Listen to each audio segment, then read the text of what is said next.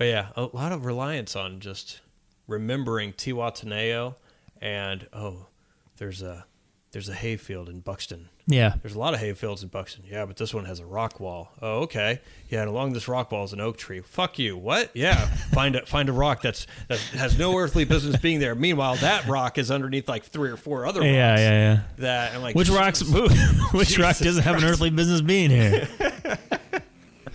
It's volcanic glass. What the fuck is that? You remember the town, right, Red? Oh shit. Onomatopoeia. Come on, I want to lay a.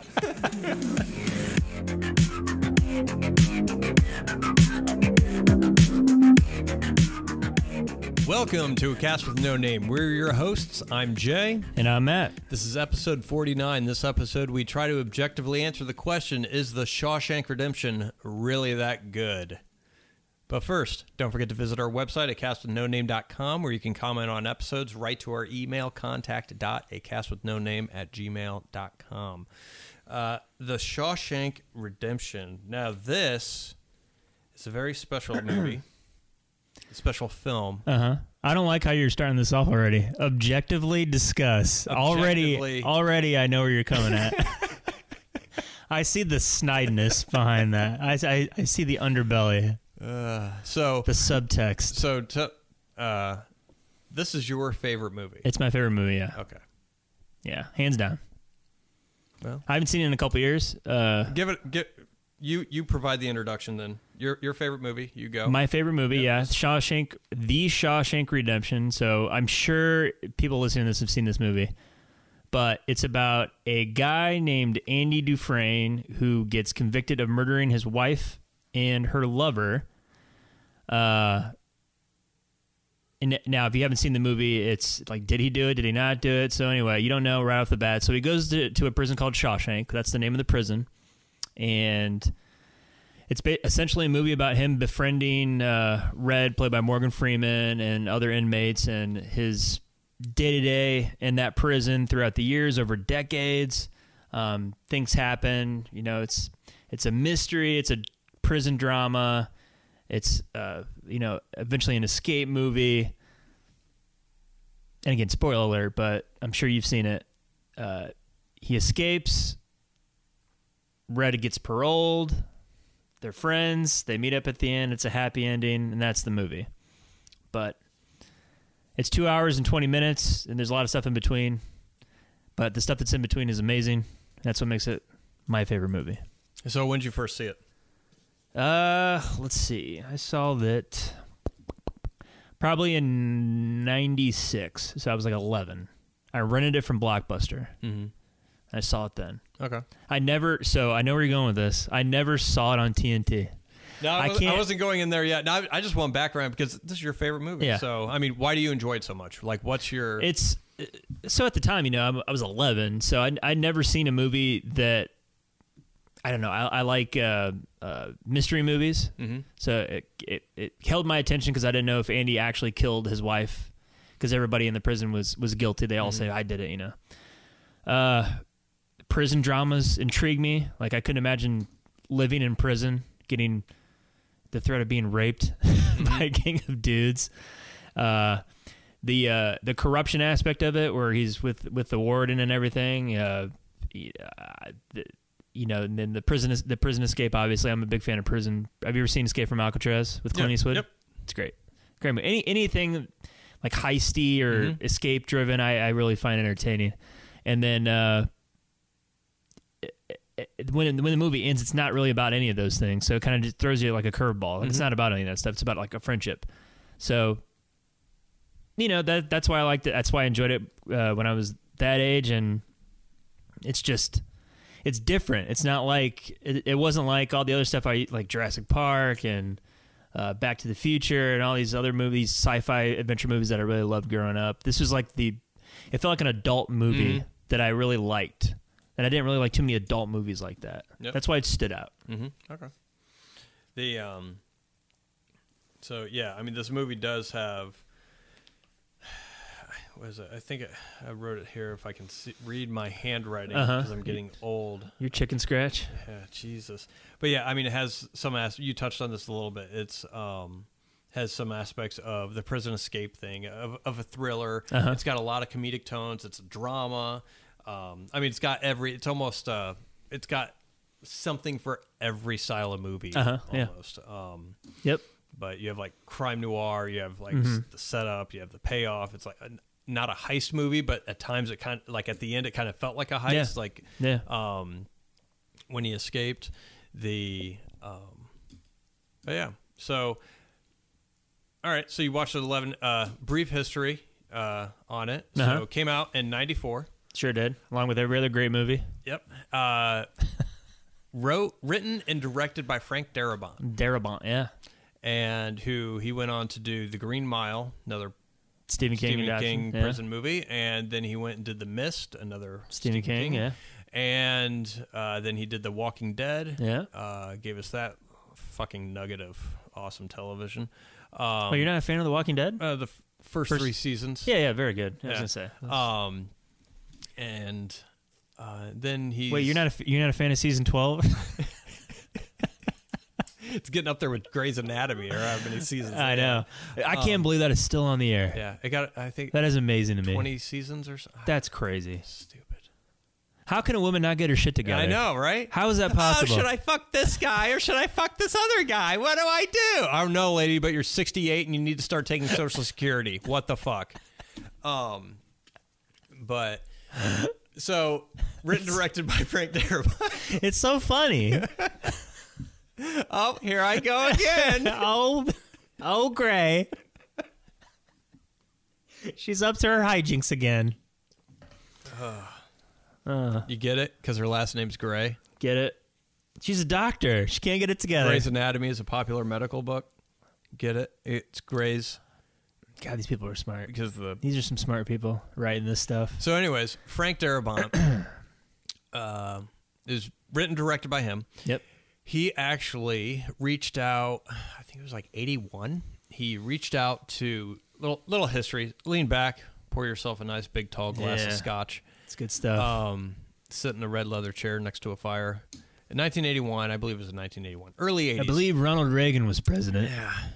And was he? I think he was. I think. Wait. Yeah. No. Not yet. I don't think. Shit. I don't know. I don't know. I wasn't born yet. No, he was. He was elected in 80. Yeah. Was he? Yeah. 80 to 84, 84 to 88. Yeah. And then George Herbert Walker Bush came in 88. Yep. No, wild auto.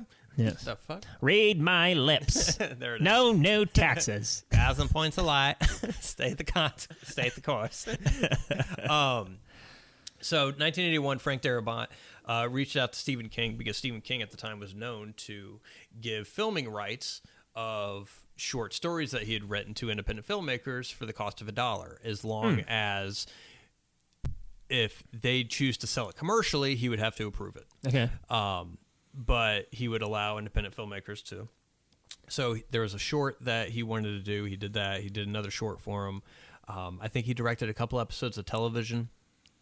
But Shawshank was his first major. It was his directorial debut. Yep. And he wrote the script and directed it. Obviously, the cinematographer. Roger Deakins. Oh, he's good. He's very good. The music composer. Thomas Newman. Very good. And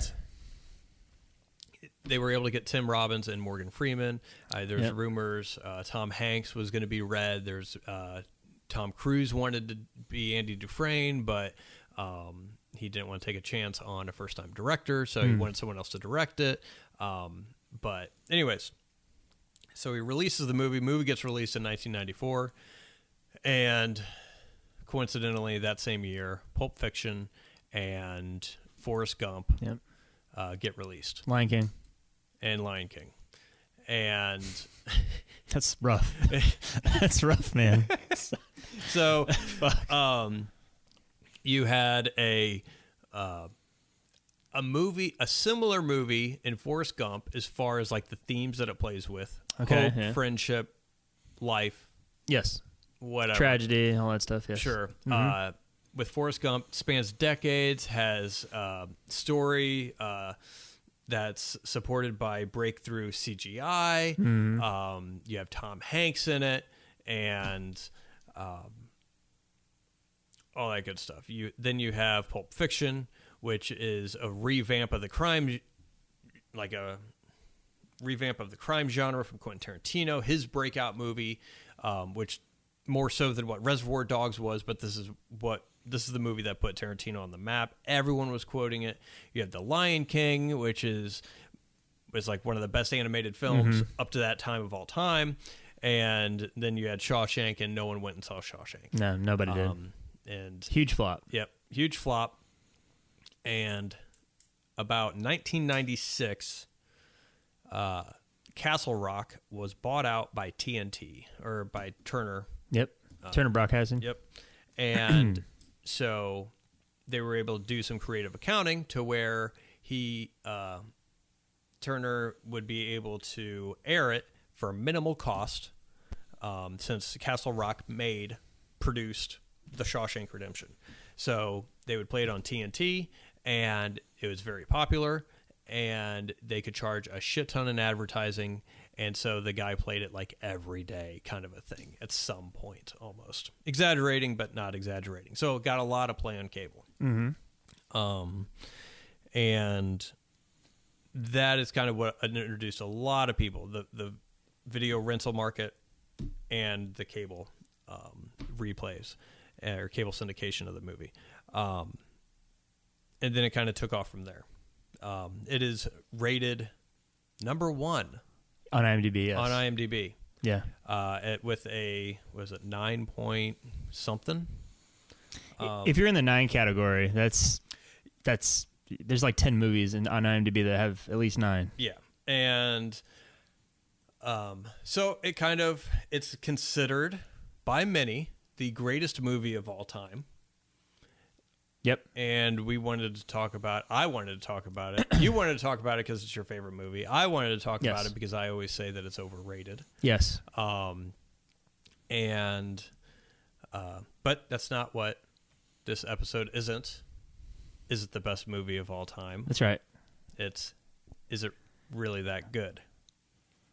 Okay. All right. So if the foundation is this the best movie ever made? That's a high bar to hurdle. And I'm not going to argue that, because that's completely subjective. It is. Yeah. But this movie, or this episode, as I said, is Shawshank Redemption really that good? That's what we're going to be answering. Okay. So, some of you might think, well, it's number 1 IMDb. Doesn't that mean that it's, well, let's go back, because when they were replaying it on cable, yeah, and I'm just kind of giving perspective. A lot of people don't remember this, or I had to read up on it too. But when it was being replayed on cable back in the late 90s, early 2000s, during that time, you also had the advent of the internet is becoming more popular, and then you had more people voting on movies, which a lot of people that voted for IMDb as far as what their favorite movie, Shawshank Redemption. Not to mention you have the effect of once you watch something the single time, you keep watching it over and over and over again, it grows on you, kind of a thing. So that's kind of the understanding as far as why it has such a high ranking as on IMDb. Okay, so it's number 1. Yep. Everyone's voting on it. For the record, yes, it's 9.2 on IMDb. There are 5 movies that have hit the 9-star mark. You have 9.2. I have 9.3. 9.2. I have 9. How the hell did I accidentally vote on it? Did you give it 10 stars? It's fucked up. Huh. All right. So 9.2. Yep. Right in front of The Godfather. Okay. Yeah. So let's just before, so other people who don't follow movie like Shawshank, man, what isn't that a little high? Number 1, I saw Shawshank, I liked it. I don't know if it's the number 1 movie, but run through the top 10 really quick. All right, Shawshank. Yep. The Godfather's number 2. Yep. Number 3 is The Dark Knight. 4 is The Godfather Part 2. 5 is 12 Angry Men. 6 is Schindler's List. 7 is Lord of the Rings: Return of the King. 8 is Pulp Fiction. 9 is Lord of the Rings: The Fellowship of the Ring. And then number 10 is The Good, the Bad, and the Ugly, which this podcast is in reference to. Ah, yes, it is. And then I think shortly after that is Forrest Gump. Number 11. So 94 is just killing it. Yeah. And so it's just killing it. Which is weird. Like, during the advent of the internet and when all the teenagers are voting on their movies, that they pick all movies from the same year that they started watching movies. But no, that's... Sure. So, but anyways, it's number 1 on IMDb. It's considered one of the best movies of all time by a lot of people. Mm-hmm. So, that little introduction out of the way, let's get down to it. Is it really that good? It is that good. Okay. All right. Join us next week as we... I'm going to tell you why it's that good. Okay. So I haven't seen it in a couple of years, and watching it again, I've never watched this movie like critically before. Not once. Never thought like, okay, I'm gonna watch this with a critic's eye, and I'm gonna analyze it and poke holes in it and all that stuff. And I'm watching it, and I'm trying to poke holes in it, and I'm like, God damn it, this movie is so fucking good. It is so good. Fantastic. It's the best script. All right, to be objective here, it's my favorite script ever written for a film. It's so good. There's no fat on it. The dialogue, every scene carries weight to it. The performances are amazing. It's by far Morgan Freeman's best performance. It's not even close.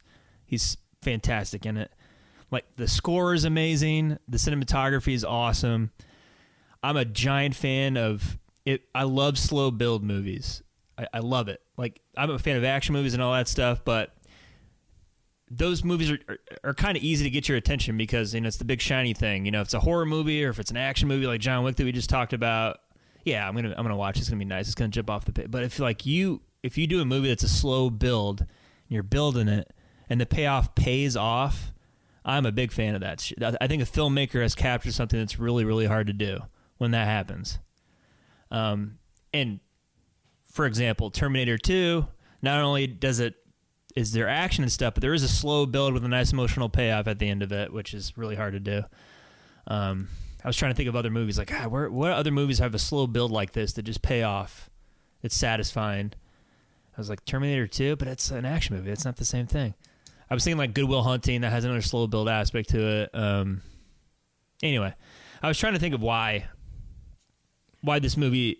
All that being said, script, cinematography, score, yada yada, we all get that. But why is it that it's my favorite film? Why is it? What sets this apart? And I'm a sucker for a happy ending.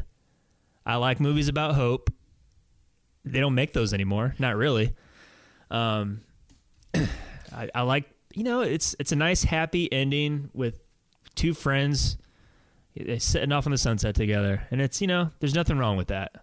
You don't get that too often anymore. So I had not seen this movie, rewatched it, part of the Clancy Brown weekend. He's very good in it, by the way. He's very good as Hadley. I think the last time I watched it... You piss when we say you piss. You shit when we say you shit. You got that? I probably haven't seen it in like 8 years. Yeah, okay. And spoiler alert. Sure. I think it's a good movie too. So yeah, it's a pretty good movie. It's a pretty good movie. Now, that doesn't change the fact that I think it's overrated. Sure, but sure. But when I watched it, because I knew I wasn't going to pick anything apart. It's a very good movie. It's very, very well done. Especially for a first-time director. Yeah. First time, he's probably written other shit, but you know what he wrote before this? What? Nightmare on Elm Street Part 3, yeah, Dream Warriors, and the Blob remake. Yeah. So, and I'm sure this movie he's probably been writing for a long time. Yeah. And, but the fact that he was able to pull off as good a film as this, especially with his first time directing, I won't say it's unheard of, but it's very, very difficult because he does this in the way he directs this. It's done like it's a seasoned veteran. Oh yeah, but it's probably because he's been thinking about it his entire life. Yeah. Which is fine. It's a very, very well executed movie. So I went looking at it as, why do people like this? So I tried to answer that question. Why the hell is everybody in love with this movie? And one of the first things I picked up on, and I think it's some of the reason is similar to why people like Lord of the Rings, or why Lord of the Rings is getting a lot of love recently, I feel like, to where because the characters are who you expect them to be. And the good guys are the good guys, the bad guys are the bad guys. No one flip-flops, no one has ulterior motives. They are who they are. Yep. There's no double crossing, there's none of that. It holds up on a rewatch. So it doesn't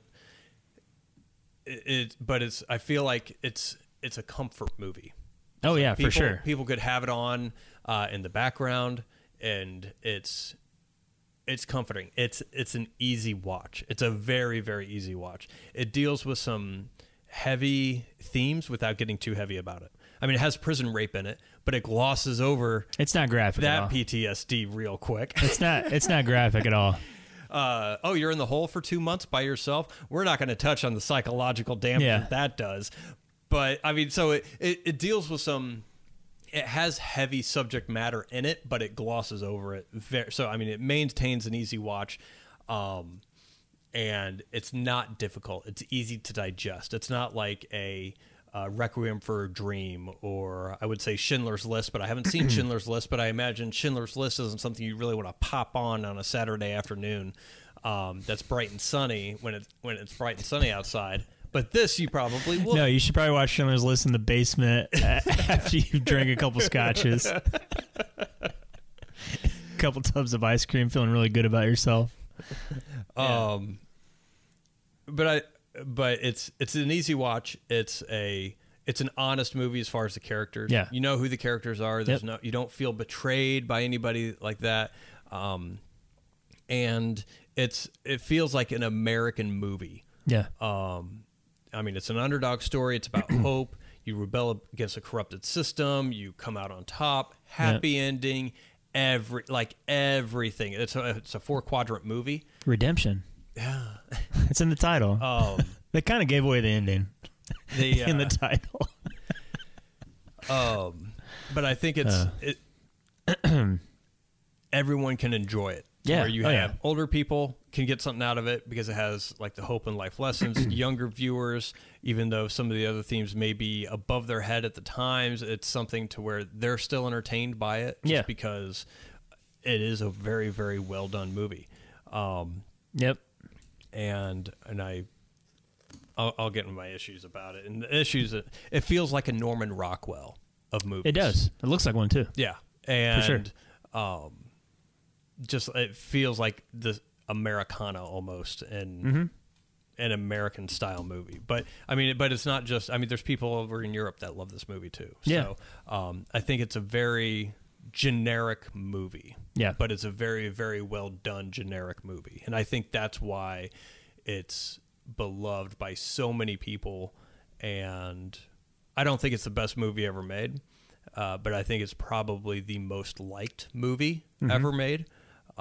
Just because of the genericness of it. And it sounds like I'm being an ass when I say that, but I don't mean it in that sense.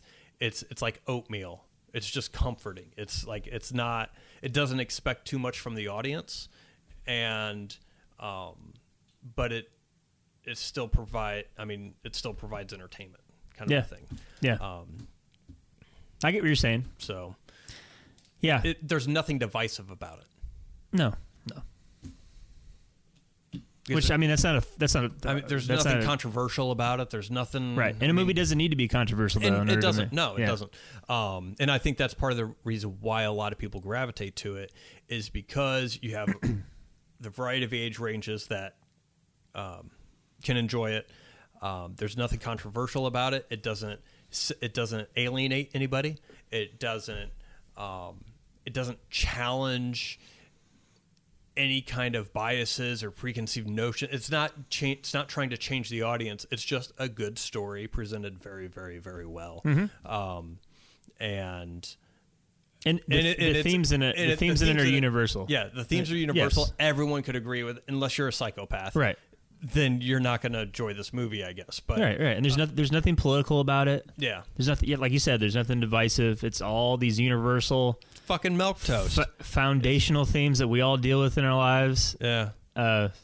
It's just it's great. Yeah. So I mean, if this movie was a person, he'd be named Greg. And he'd be like an insurance salesman. He'd be named Tom, last name Haynes. He'd be an insurance salesman. He probably thinks that steak should be well done and served with A1 sauce. Yeah.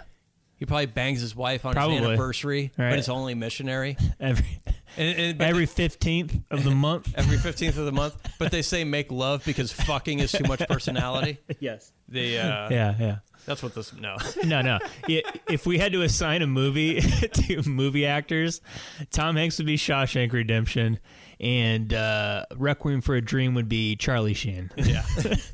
There you go. Yeah. It's... I don't know. I'm sure... I mean, there's nothing more to... I mean, it's like you said, it's simple, universal themes, executed flawlessly. I would say flawlessly, because there's no special effects in this movie. It's a single location for the most part. Actually, 2 hours in the movie, 20 minutes, it's not. It's in a different location. And, there's not really any violence in it. Not really. They don't even cuss all that much in it. There's a couple F-bombs, but it's not like... Yeah, it's not... It's not over your head. It's not Pulp Fiction. It's not Goodfellas with the violence and the cussing. So, I mean, that stuff doesn't take you away from the central story. Yeah. It's not the highlight. Yep. But I think a lot of the a lot of people growing to like this same kind of effect that the It's a Wonderful Life had, to where that bombed in the theaters, but it gets replayed every Christmas, or at least it did, like in the 60s all the way through to the 80s and stuff like that, to where a lot of people are just exposed to it, and that's why people watch it during Christmas, is because So I looked up the most played movies on cable television from 1990 to 2010. Oh. You want to hear the list? Yeah. Number 1, Roadhouse. Number 2, Jumanji, the original one. 3, Gladiator. Ugh. 4, Ace Ventura, Pet Detective, the first one. 5, Ghostbusters. 6, A Few Good Men. 7, Top Gun. 8, Independence Day. And 9 was The Shawshank Redemption. Did they have the channels that they were played on? Yeah. Oh. Yeah, the list of... I think TNT was... They sorted it out by percentages. So TNT was like 50% of the time, which by far was the highest of all the top 10. Roadhouse was on like every network, 10%. It was crazy. Like every network played Roadhouse for whatever reason. That's what the article was about. Like, why is Roadhouse the most played movie on cable television? Because it's cheap. Yes, because it's cheap. That's fine. And Patrick Swayze was the shit in Ghost, so they had to get some other Patrick Swayze movie. Exactly. Yeah.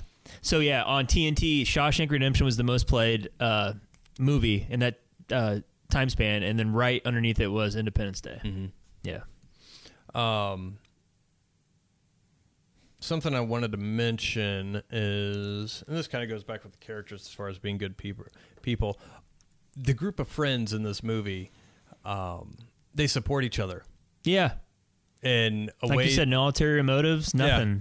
They support each other. They call each other on their bullshit. Yep. And put them in place, and but without any kind of like fuck you, Phil. Yeah, and then they're off. I'll be over here. And then it creates another side plot that needs to be. No, it's just like, oh yeah, they called me on my bullshit. Yeah, all right, that's all right. I enjoyed that about it. It kind of feels like it just feels like a fantasy almost. Yeah. Just in the sense of how the characters are portrayed and the overall themes, the happy ending, because I feel like if it was made in a realistic sense, and I think that's part of why they don't really make movies like this anymore, is because we kind of veered off into from the mid 2000s. We kind of went into that sense of realism, to where because we want to do it gritty, we want to be real. It's gotta be dark and all this other shit. But then you lose movies like this or Lord of the Rings and Some of the more Forrest Gump. Yeah, Forrest Gump is a perfect example of a movie exactly like Shawshank that a lot of people like. I mean, I think people probably like Shawshank more than Forrest Gump. But they're two movies that are just really well done, but they're just generic. They're easy to watch. Yeah. It pulls the characters are easy to root for when it wants to. Yeah. Yeah. And Forrest Gump's like a Norman Rockwell painting.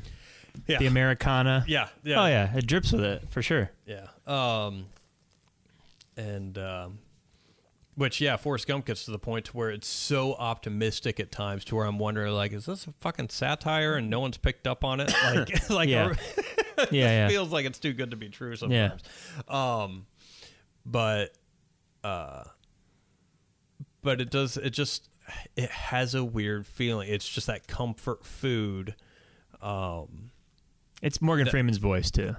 A little bit, but I think a, this movie is what gave him a career in narration. Oh, for sure. And for sure. Because before that, I mean, he was in Driving Miss Daisy, he was in Glory, he was in other movies. Obviously, this was his Unforgiven. Yeah. That came out the year prior? Yeah, 92, I think. Okay. Yeah. So he'd been in other things, but this was like everyone noticed him during this. I feel like, even though I think he won an Oscar for Driving Miss Daisy, but he didn't. He didn't? His first Oscar was $1 Million Baby. The fuck? He should have won I mean, he was nominated with Tom Hanks for Forrest Gump. Oscars, I mean, they give you awards late. I mean, they give it Scorsese for Departed. I know. As a makeup for we didn't give this. It was a rough year to get nominated in '94. I mean, this movie got nominated for 7 Oscars. It didn't win one. The script is so good. Yeah, it's so good. But he lost to Quentin Tarantino, which of course, I mean, no, he lost to Quiz Show. What? Yeah. No way. I don't believe this. I think it was Quiz Show. That's got to be the worst. See, that's why the Oscars suck. Because it was adapted screenplay, so Quentin Tarantino's was best original. Oh, this was adapted. I'm an idiot. You're right. Yeah. Quiz. So if it lost to Quiz Show,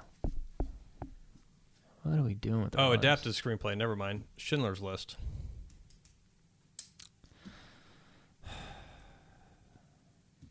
I mean, what am I going to do? Shit on the movie about the Holocaust? Jesus. Why do you root for the Nazis? Yeah, man. You rooting for the Nazis?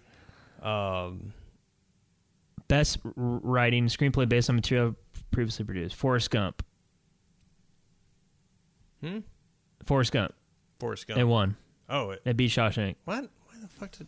Yeah. And then Pulp Fiction won original. Jesus. Google sucks.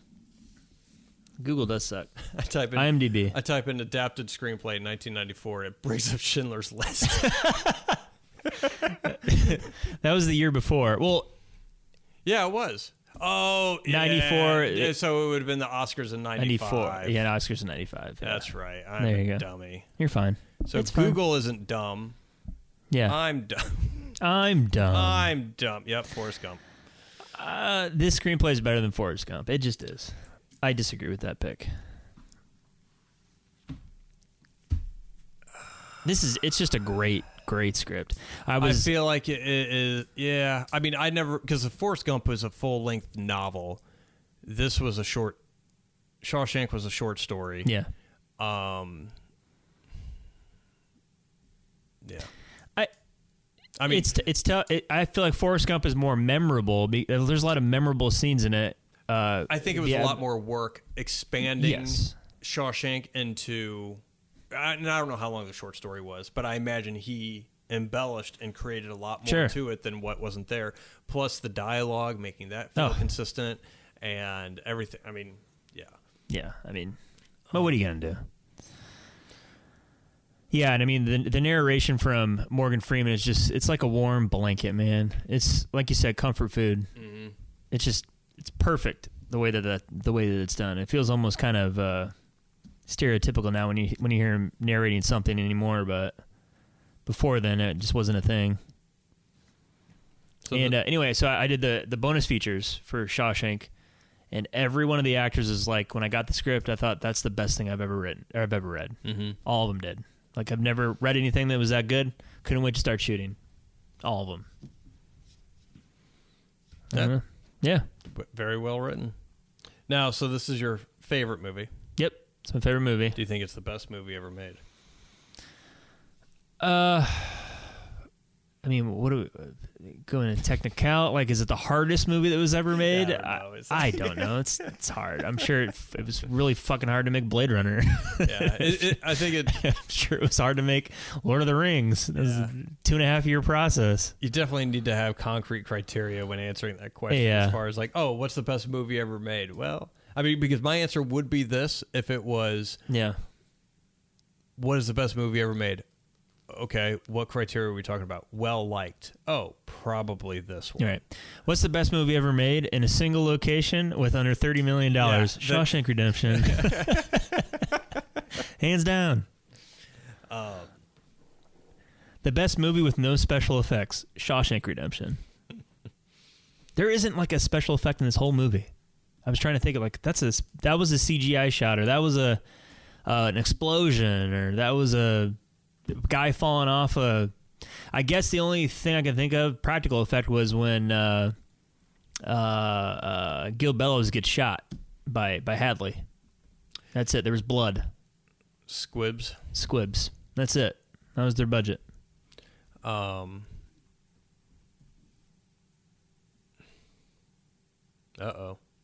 What?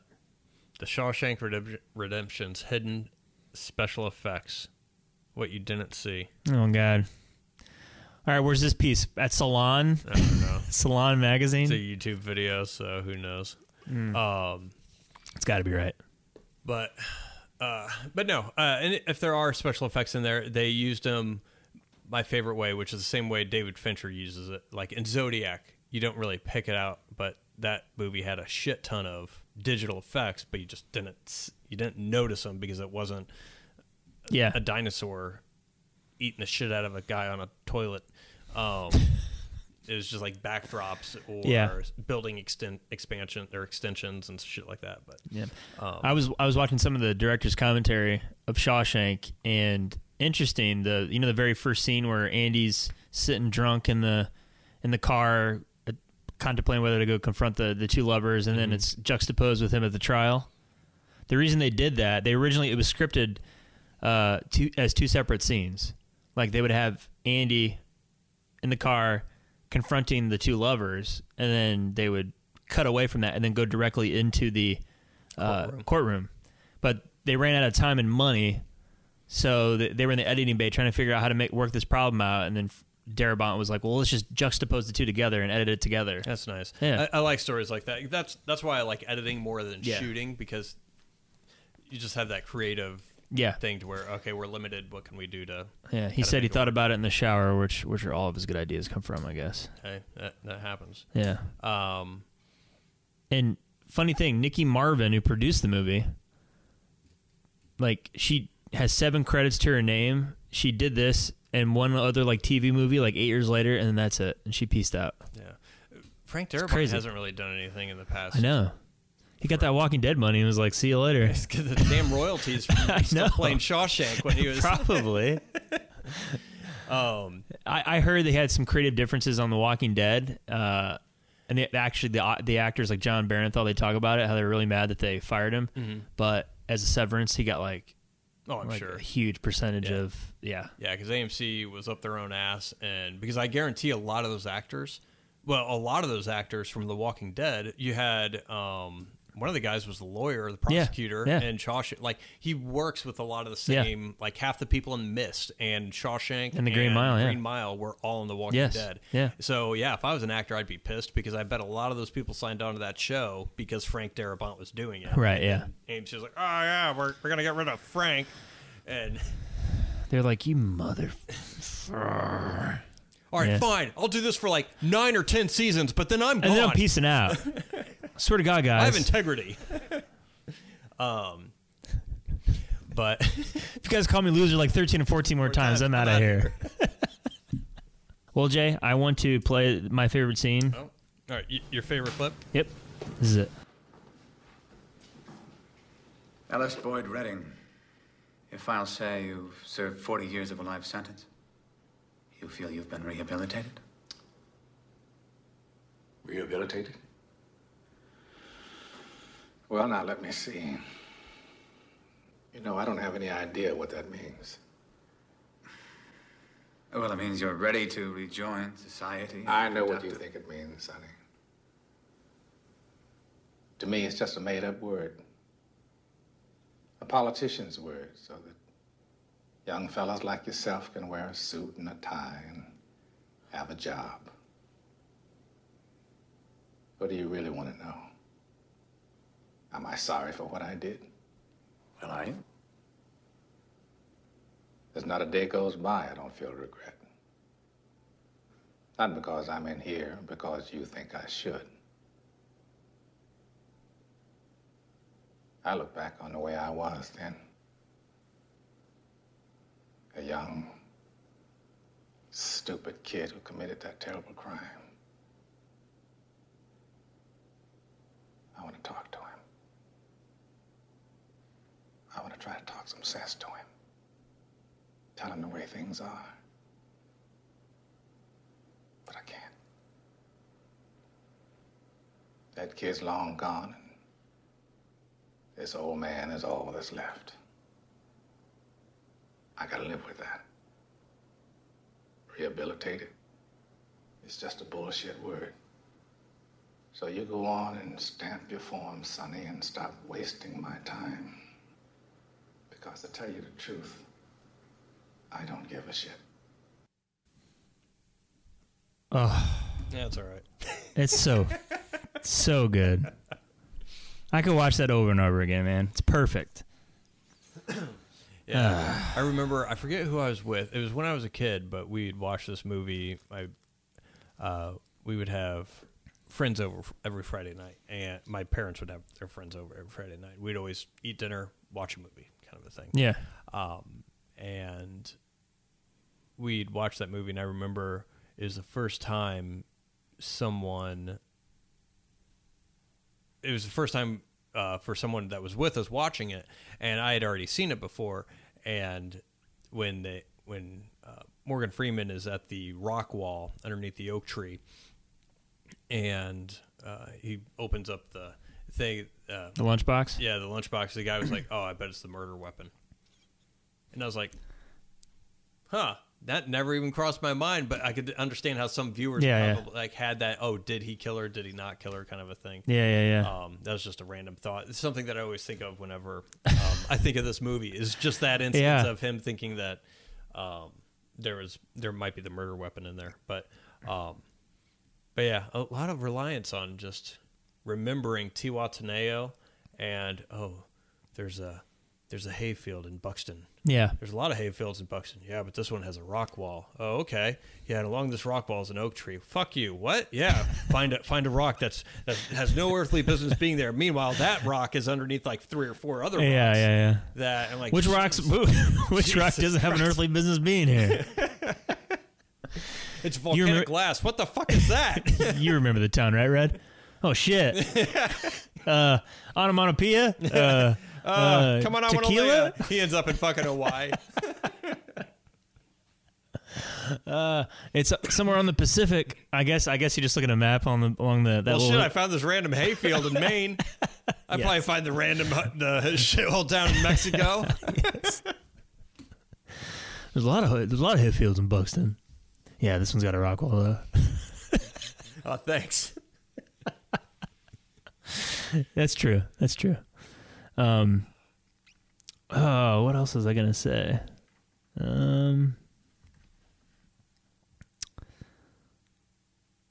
You went on the hayfields in Buxton tirade, and I already forgot. It doesn't matter. It doesn't matter. Oh.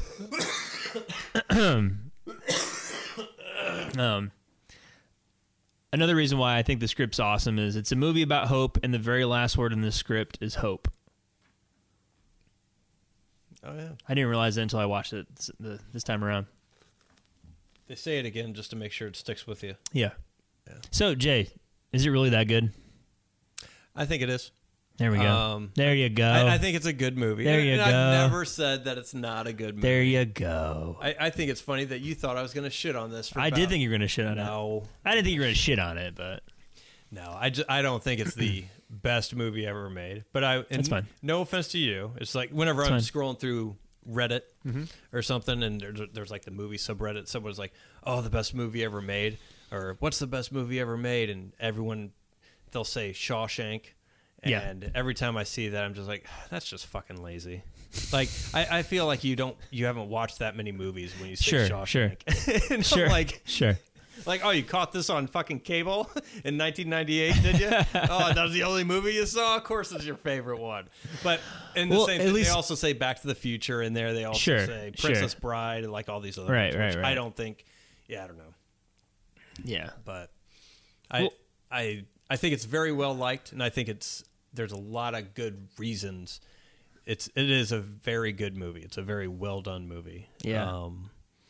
And yeah, well, at least they're not pretentious. Like, what's your favorite movie? It's Casablanca. Yeah, Amelie. It's a Blue Velvet. Yeah, it's my favorite. Like, it's a random French film. It's neo-noir, neo-modern. You've never even heard of it. Yeah,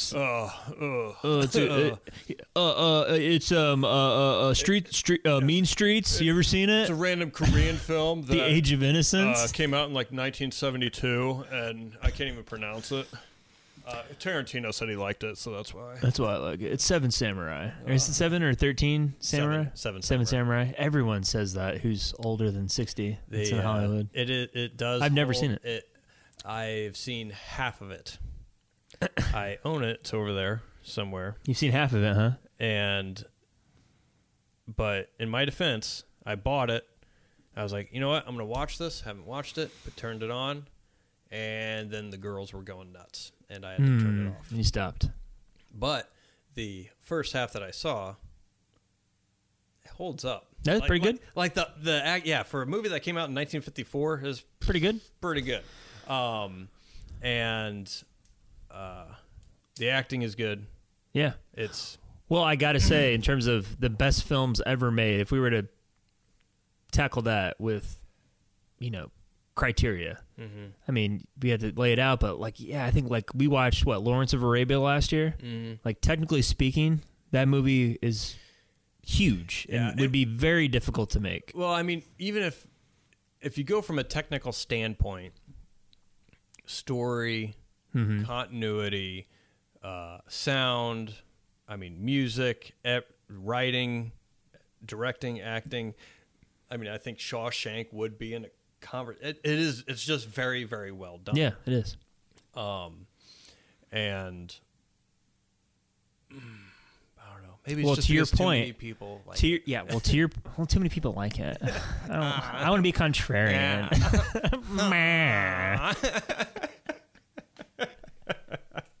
Well, to your point, the people in Reddit, like Shawshank, they've seen Transformers, Age of Extinction 18,000 times, and Independence Day, all the pop culture shit. They're not really they've never seen Godfather. You'll have people that'll say that.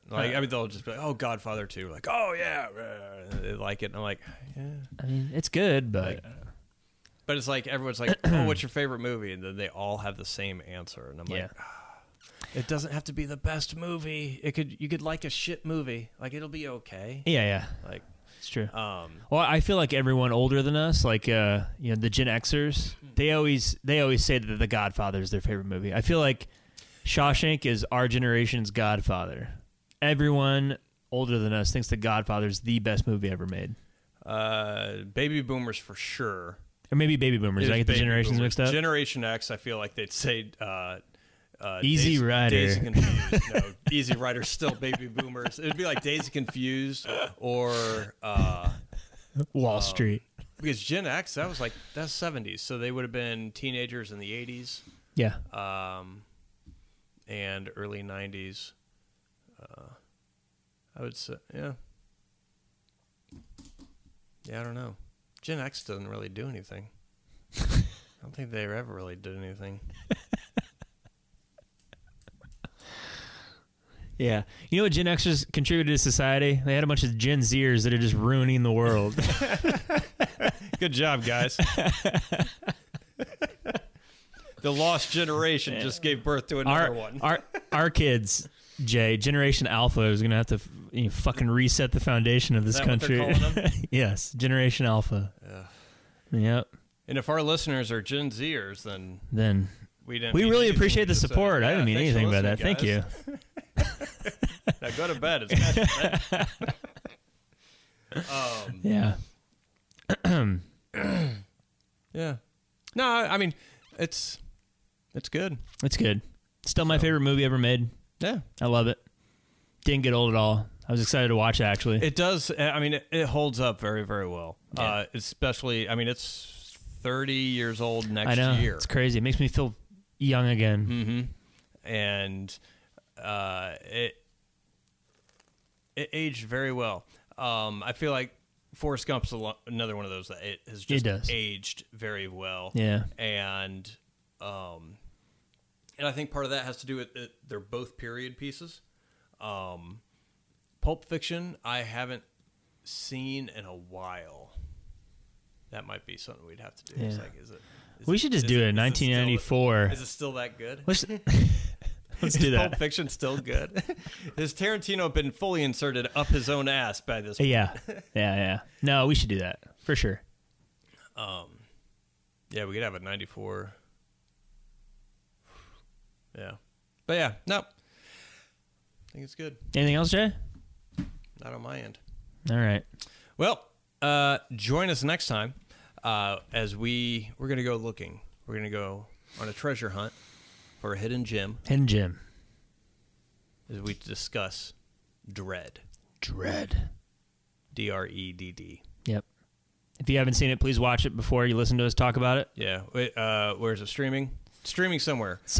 I want to say Amazon. Do a search and find it. Yeah, I'm sure it's on Dread, Amazon. not Judge Dredd. Yeah, not the Sylvester Stallone, the Yes. Carl Urban Yes. Dread. D-R-E-D-D. Yes. So, if you have not seen Dread, watch it. If you have not seen the Raid, the Raid Redemption, do not watch that before Dread. Correct. Watch Dread first. Yep. So, but yeah, we'll talk about that next time. Till next time, Jay. Till next time, Matt.